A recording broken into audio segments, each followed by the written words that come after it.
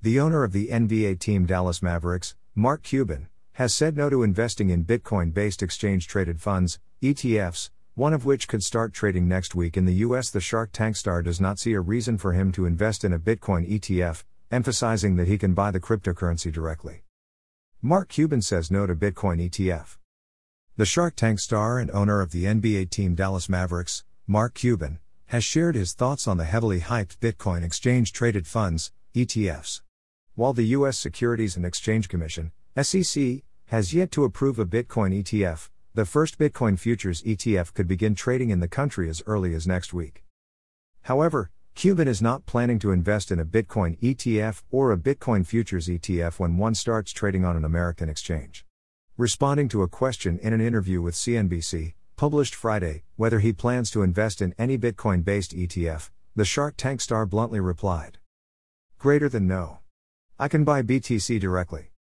Cuban has been in the crypto space for quite some time. He previously called Bitcoin better gold than gold due to its algorithmic scarcity, seeing the cryptocurrency as a store of value rather than a currency. He said in April, "Greater than that's why I own Bitcoin and why I never sold it." The owner of the Dallas Mavericks also previously revealed that he had invested in Ether, ETH, Dogecoin, DOGE, non-fungible tokens, NFTs, and a number of blockchain companies. He and Tesla CEO Elon Musk see Dogecoin as the strongest cryptocurrency for payments. As for cryptocurrency regulation, Cuban believes that the rules are unclear and has publicly criticized the SEC for taking an enforcement-centric approach to regulating the crypto industry. The problem isn't that people are looking for gray areas, it's that there rarely are defined rules. Regulation through litigation traps all the people who can't afford a lawyer, accountant, or advisor, he opined.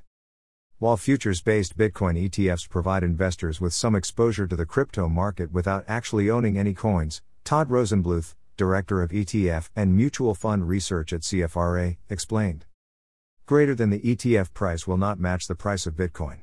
As such, it is likely better for short-term exposure than for buy and hold long-term investing. What do you think about Mark Cuban's comments? Let us know in the comments section below.